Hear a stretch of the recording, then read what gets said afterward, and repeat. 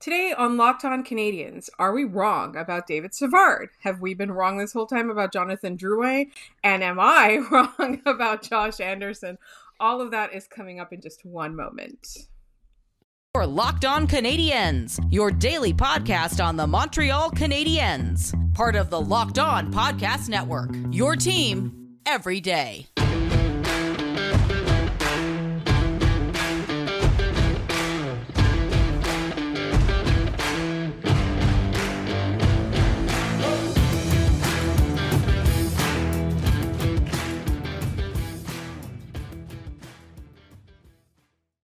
Hi, everyone, and welcome to episode 613 of Locked On Canadians. This is one of two episodes that we will have on Wednesday. Just a programming note, we are recording this before we know what position the Canadians will be picking in. The draft lottery is happening after we record this, so you're getting a special bonus episode that was a live reaction to the news. My name is Laura Saba. I'm one of your hosts, also known as The Active Stick, and I'm normally joined by Scott Matlow of Habs Eyes on the Prize, but Scott is off this week, so I have a special guest joining me for one of two episodes. I'm very, very excited.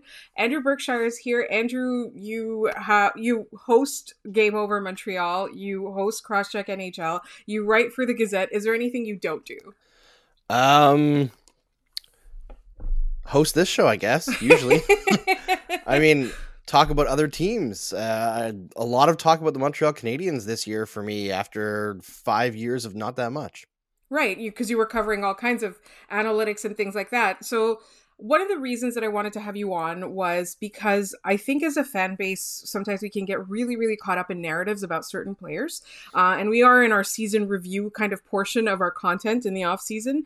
And I wanted to bring up specific players because I know that you've done a lot of sort of research and analysis. You've written about it for the Montreal Gazette. And I think there are three players that I feel like a couple of them are a little bit more controversial than others. David Savard, people were talking about the signing being a bad one. Jonathan Drouin, fans seem to really love to run him out of town. And Josh Anderson, who, you know, we enjoy watching, but I think that sometimes it's important to note that he has a limited, he's limited in what he brings to the team. I love Josh Anderson. Anybody who's listened to this podcast will know he's one of my favorite players on this team. He's enjoyable to watch, but what is he really bringing to the team is the big question. So maybe let's start with David Savard. I think that was one where even early on in the season, I would be watching Game Over and I would see you say good things about him and I would be like, why am I not seeing the same thing on the ice? Like, I feel like he's a lot better than what people think he is. In certain respects, I think that David Savard is a hole or a plug for a specific hole, we'll say. And that hole should be your sixth defenseman slot, maybe seventh defenseman slot, if you really need somebody to come in and be a shutdown defenseman. And the Canadiens instead decided to play him in top 4 minutes. And this year, frankly, he got eviscerated on the defensive side of the puck, especially. And strangely, for whatever reason, I don't know if it was putting on that Montreal Canadiens jersey or what, but he has one move in the offensive zone and nobody can stop it. It's that quick shift to the backhand and drive the net. And he was very successful with it this year. Like, very oddly, he was better offensively this year than defensively. And a big shift there happened. He started to pull those moves a lot more often under Marty St. Louis, and his defense suffered a little bit. But it's interesting to see him diversify his game a little bit as the season goes on. The thing is, he is not fit for the role he's been given. And the one thing I will say about David Savard is he did one thing decently well this year, and that was kill penalties. It was something that the Canadiens struggled with overall, but him and Romanov on the PK, very, very strong. Him and Romanov at even strength together, no, just don't do it. It was a black hole. It was very bad. There's not a lot of great things that we can say about David Savard overall. I think he deserves a chance to try to redeem himself from this year because early in the season, his play was actually pretty solid. It's just that he struggles containing speed off the rush. That's like his one weakness. And it was where Ducharme's Canadiens were especially awful. Was allowing teams to gain speed through the neutral zone and attack off the rush. And that just really killed him. But overall, his numbers were okay. But he was killed off the rush, and none of the goalies behind him were stopping pucks while he was on the ice. Like, absolutely brutal save percentage, like 82% or something through the first 30 or so games. It was unbelievable, unprecedented bad goaltending behind him.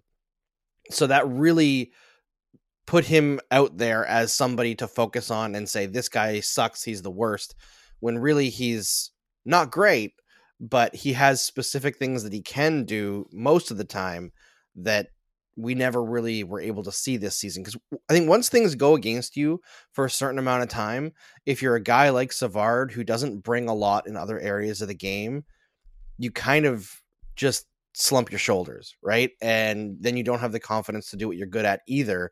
And maybe you start having that self-doubt that you're not a real player anymore. You don't belong in this league. And it seemed like through the middle of the season, Savard had that a little bit. He just didn't have any mojo, right? And maybe things change a little bit beginning next season, but he's one of those guys where I see him as a stopgap measure until guys like Caden Gooley, Justin Barron, and Jordan Harris are ready to be full-time players. Is that next year? I don't know. But either way, he can't play in the top four. That's like the main thing. Right. And I think that's part of it, is that when he came on, it was a time where they lost the defenseman that usually played the most minutes, right? And somebody who was a defensive defenseman, especially in the latter half of his career. Something that surprised me a lot, actually, is you weren't the first person who said that he got a lot better offensively than defensively this year. On our episode yesterday, it was primarily focused on Caden Primo and Semyon Montembeault, but Dylan Waugh was talking about how David Savard is more impressive offensively than people thought, right? And you know, we've got friends that follow, like, let's say, the Columbus Blue Jackets that said the same thing. I was very, very surprised by that, because in my mind, like, the way that the signing was sort of talked about was he's here to eat up minutes. And in my mind, a guy that's here to eat up minutes is like a Ben Sherratt style player, but that's not what his strength is. And so before we move on real quick, like, I think that, there's a lot of questions about defense on this team still. And going forward, it's going to be a key storyline in the next couple of years as the Canadiens try to build a good team out of what they've got. What do you do with David Savard next year if you can't trade him? I think you play him on the third pairing. You give him a partner that can move the puck, and you hope for the best, pretty much. Like, it's such a strange situation with Savard, because you look at, like, his player cards, for example, or like his past analytics, right? And going into last season, he was like, let's see here. I think he was like 95th percentile defensively the last 3 years. That's incredible. But literally the worst offensive impact in the entire league among defensemen. Oh, wow. So, like, what does that equate to, right? And what it equates to is in terms of raw goal difference at even strength, I believe he was third worst in the entire league over the last 3 years coming into this one. Okay. So part of it has to lay at the feet of Bergevin, right? Like, David Savard has a very specific skill set.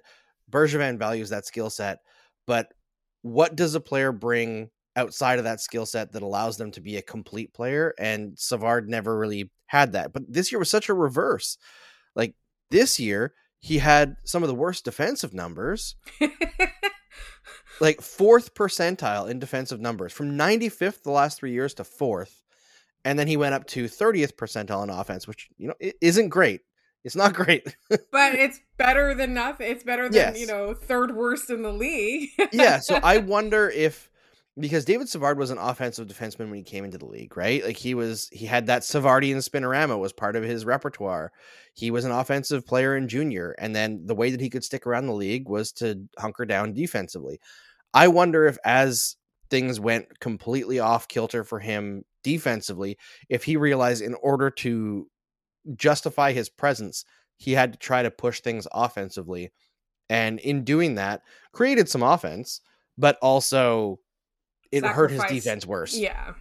Yeah, and that's very understandable. And I think, one of the things that I hope that the new Canadiens front office values is complete players, instead of trying to find a specific player that fits a specific hole, because that also went wrong with Mike Hoffman, right? Like, they're like, we brought him in for power play and that's a specific role, but he didn't bring anything else when things went awry. And so we're gonna move on to Jonathan Drouin because we don't want to spend too much time on Mike Hoffman today. We spent a lot of time, knocking his game on this show. And in just one moment, we're gonna talk about Jonathan Drouin. Are we, as a market, wrong about Jonathan Drouin? And that's coming up in just one moment. But first, remember that RockAuto.com is the only place you should be looking for all of your auto parts needs. If you go to a big chain store, this literally happened to me before Christmas. I went to a chain store. My check engine light went on and I can't even remember what was it, an oxygen sensor is I think what it is. I don't really know all that much about cars, but I knew that's what it was. And I went to a chain store and they quoted me a price that when I went in Rock Auto was a literal quarter of the price. So if you go to rockauto.com, they have every single car, make, model, and year. All you have to do is use the really easy to use drop-down catalog. You can even choose your own price when you order parts and accessories for your car. They've even got classic car models on there.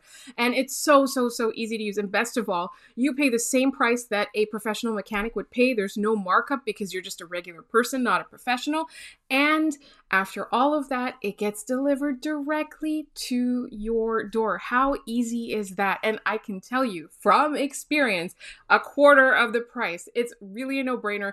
You can literally pull your phone out of your pocket right now and get all your car parts needs taken care of. Go to rockauto.com and do not forget to tell them that Locked On sent you in their How Did You Hear About Us box. Amazing selection, reliably low prices, all the parts your car will ever need. rockauto.com. All right, let's talk about Jonathan Drouin. I love Jonathan Drouin. The market as a whole does not. I think part of the reason that people kind of knock Jonathan Drouin is what he was traded for and where he was picked. Yeah. I think that kind of victimizes him because I feel like if that context did not exist, and part of it is also just being like a hometown player, right? If that context did not exist, I feel like Jonathan Drouin would be a much more loved player in this market. Yeah, 100%. I mean, there's no doubt about that. Drouin, I mean, just the expectations that were put on him when he was brought here via trade, not only for what Sergachev represented for the organization, which was a Markov replacement, right? That was essentially how everyone was looking at him. So, and they still have failed to replace Markov years later. So there's that, but also he was the great French Canadian hope, right? And you had many members of the media that I won't name that talked him up as, oh, he's definitely going to be a center. He can play center because he played center as a 19-year-old in junior when he was way too skilled to be in junior.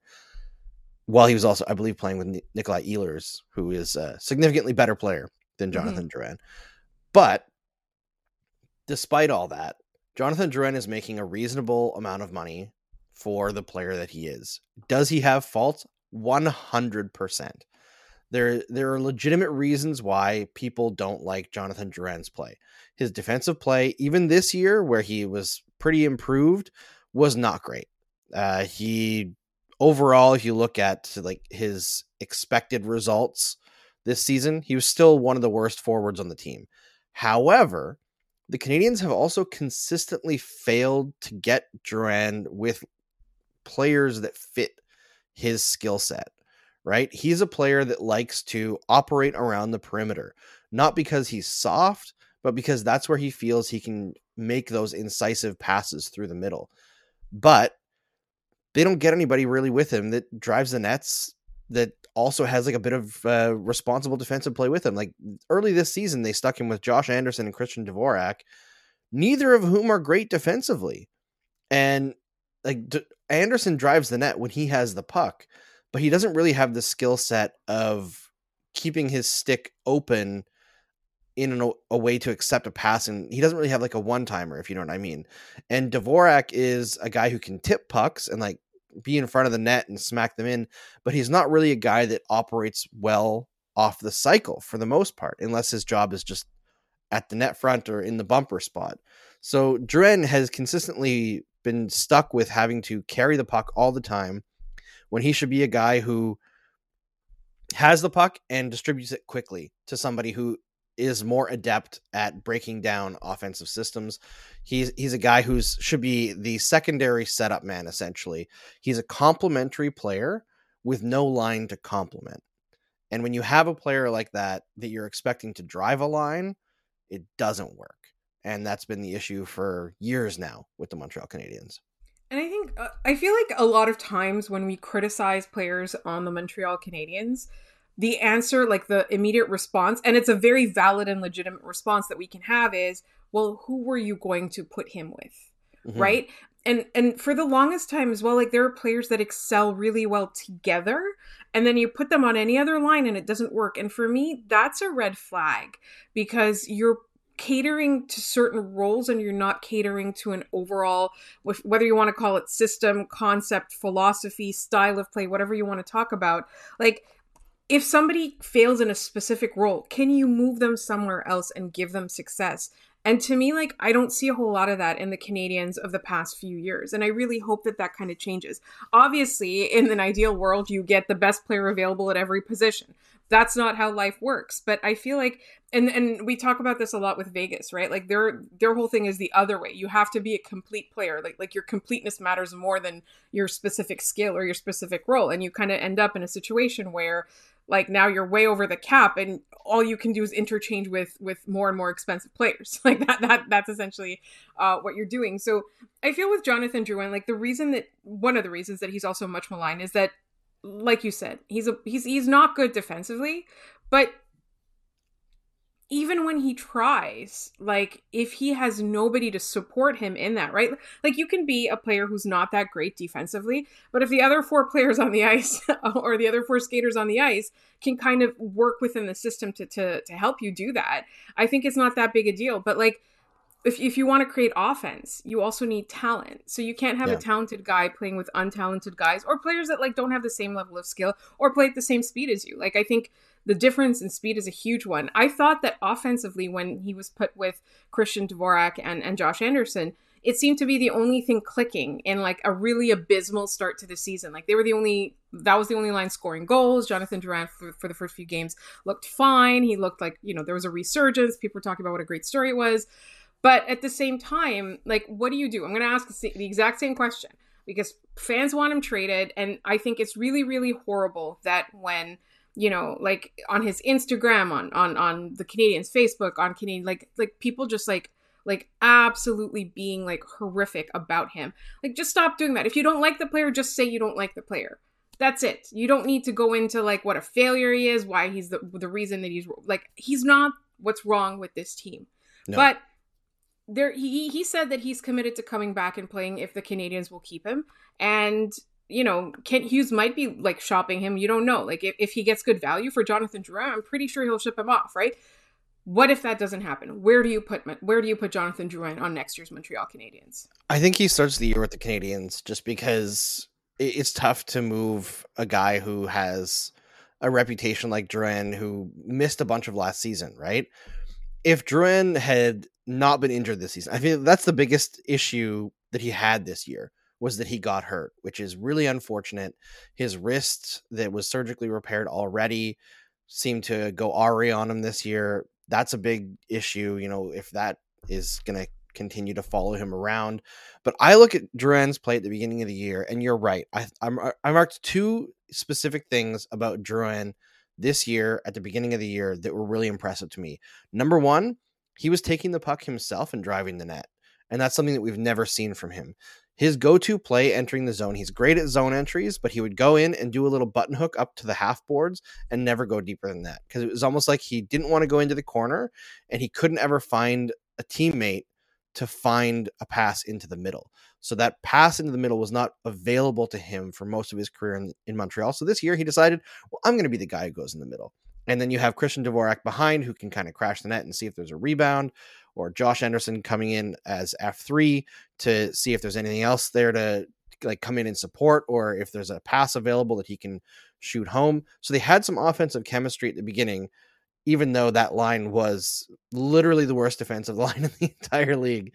Their defensive numbers were atrocious, we'll say. But I marked that, and also his back checking was much more efficient. His ability to win pucks in the defensive zone much more obvious. He was winning pucks along the board and starting things going the other way. He was the guy who was carrying the bag defensively for that line. The other two guys, more passengers. Now, that's not trying to crap on them. It's just the way that it was. But Drouin, I think next year, they're going to put him in a situation where he can produce a lot of points and likely trade him at the deadline. Is just the way, because his contract is expiring, it makes sense that they get some value for him. I would like to see the way that the Canadiens are built in the future not be a situation where a guy as skilled as Drouin can't survive, right? Yeah, Right. Because you put Jonathan Drouin on a good team, and I think he's a very good player, a very valuable player, a good complementary player. On the Montreal Canadiens, where they valued all of that like grit and jam and pugnacity, testosterone that Brian Burke always talked about, right? Truculence. Yes, all that. It's like when you have Ben Sherratt and David Savard and Joel Edmondson, who I think is the best of the three of them, but still limited. And, you know, Alex Romanov, again, who doesn't have much offense to him. And you have your forward group is guys like Christian Dvorak, Brendan Gallagher, who can score, but don't create the kinds of cycle plays that a player like Drouin would fit into.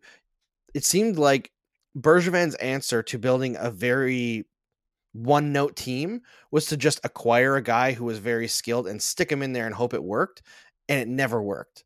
Like every time that he acquired a skill guy outside of Toffoli, it just didn't work, because Toffoli is that like really cerebral, smart player who attacks off the rush, which is what the Canadiens have been good at over the last several years. It's really been the only way that they can score consistently. So they need players who can contribute offensively in more than just one way. And obviously Drouin, he needs one way that he's not very successful at doing the cycle thing in Montreal. He needs a team around him that can operate in that way. And the Canadiens, as of right now, aren't that. Right. And it's going to be a while before they get to a point where they're skilled enough to have a guy like Jonathan Drouin come in and be an answer to questions, right? And so we're going to talk about now, we're going to move on to Josh Anderson in just 1 second. I feel like Andrew's about to break my heart. Is Josh Anderson actually bad? Is the question. And that's coming up in just one moment. But first, it is summertime. Well, it's spring right now, but the weather is so warm outside. It's beautiful. You're probably going outside a lot. You're going on your hikes. You're, like if you're like me, you're going on long walks. And what do? You need energy for all of that. So check out Built Bar. It is a protein bar that tastes just like a candy bar. They've got 18 delicious flavors that are all high in protein to give you that energy. They're low in sugar, and they're made with real chocolate, and they're so delicious. And not only that, they often have these special rotation flavors. Like today it was a white chocolate birthday cake. Just check out built.com. You'll find out what is the exciting, fun new flavor of the day. And like I said, they're all delicious and you get your energy from them. You might want to use them as an on-the-go breakfast sometimes, like we do before or after a workout. They're so useful, and they're not like the protein bars that you're familiar with that have a terrible texture and terrible taste. These ones are truly delicious. If you want to check them out, go to built.com and enter LOCKED15 to get 15% off your order. That's built.com. Enter LOCKED15 for 15% off your order. All right, so I feel like we talked about Jonathan Drouin, but somehow that's not going to be the most controversial segment of this episode, because, this has happened to us last season as well, even during the playoffs. Whenever we criticize Josh Anderson's play, people would get upset.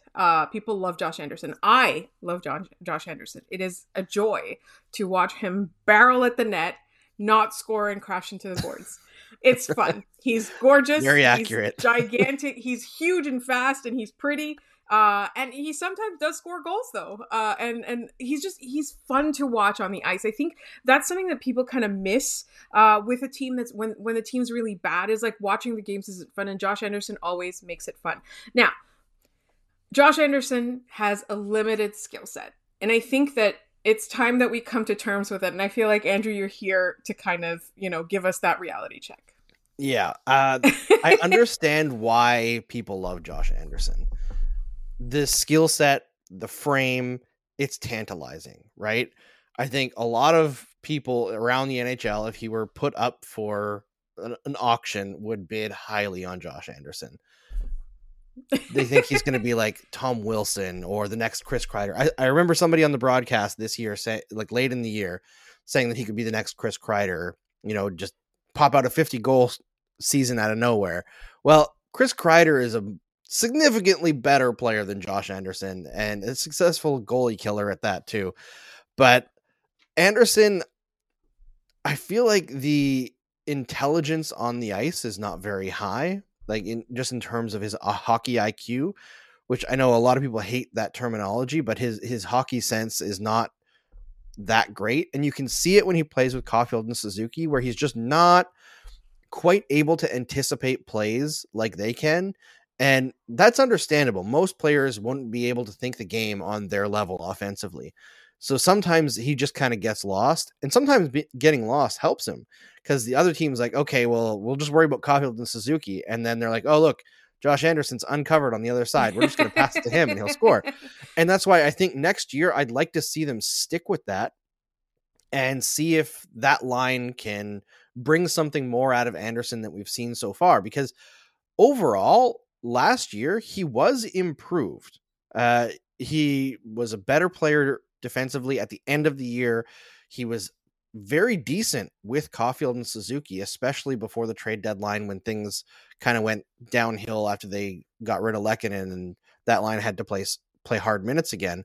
But if you can get a situation where, say, the Canadiens win the draft lottery tonight and Shane Wright is the only guy in the draft that is ready to play next year, and from what I've heard, he should be playing in the NHL next year, unless it's on a team like Arizona, where they just don't have the supporting cast to insulate him at all. Whereas the Canadiens could bring Shane Wright in next year and play him behind Nick Suzuki, and it'd be fine. So if you can build a third line that's a second line, that's Shane Wright, Brendan Gallagher, and Jonathan Drouin, say, to start. So Drouin brings some playmaking to that line. Shane Wright brings the cycle game and the defensive awareness. Gallagher brings defensive awareness, net front presence, bit of shooting. That sounds good. Then you can afford to bring Josh Anderson up onto that top line full time, which they couldn't really do last year just because of lack of depth. And then you've still got Christian Dvorak on the third line, starting to sound like a bit of a decent team, right? So I'd like to see them try that with Josh Anderson, but at the same he just turned 28 a couple days ago. He's not going to change. Yeah, well, he might get a little bit better, but the odds of him becoming a consistent offensive producer get lower and lower the further in we are. Like, this is now the age when players start to decline a little bit. Not rapidly, but it's like 28 to 30 is the end of prime years. So I don't see Josh Anderson as a core player to build around. What I did love about him this year, though, is I think he's shown a tremendous amount of leadership on this team, on a team that desperately needed it. His whole involvement in the Drouin situation with mental health issues was really important, I think, for this team. He seems to be like a rock in terms of giving people confidence and being a good guy in the room. That's important. But how many times is he going to get close to 20 goals and not get it? Like, it's well, 5 times, 4 times. Well, he did have a little bit of injury this year. Okay. Yes. So, well, I mean, yeah. That's the thing. The way he plays, he's going to get injured physical. A lot. Yeah, I understand. There's the one more thing. Like, he really gets on Leafs fans' nerves and Sens fans' nerves. They hate watching their teams play against this guy. And it's very much a situation like you thought. Like, if the Canadiens can put together 2 good top lines, then Nick Suzuki and Cole Caulfield won't always be facing the heavy minutes, the tough matchups. So then you can kind of bring out the best in Josh Anderson. Maybe he will get to that 20 goal mark. I'm not going to, no predictions here. But I definitely, and this is all really funny because there's a chance that, tomorrow, while you're listening to this, we already know if the Canadiens won the draft lottery or not. Assuming that they can, assuming they can put together 2 competent lines, their top 6 is decent, it's competent, then Josh Anderson becomes a beneficiary of that, I think. Yes, 100%. And having Suzuki and Caulfield grow defensively this year helps insulate him as well.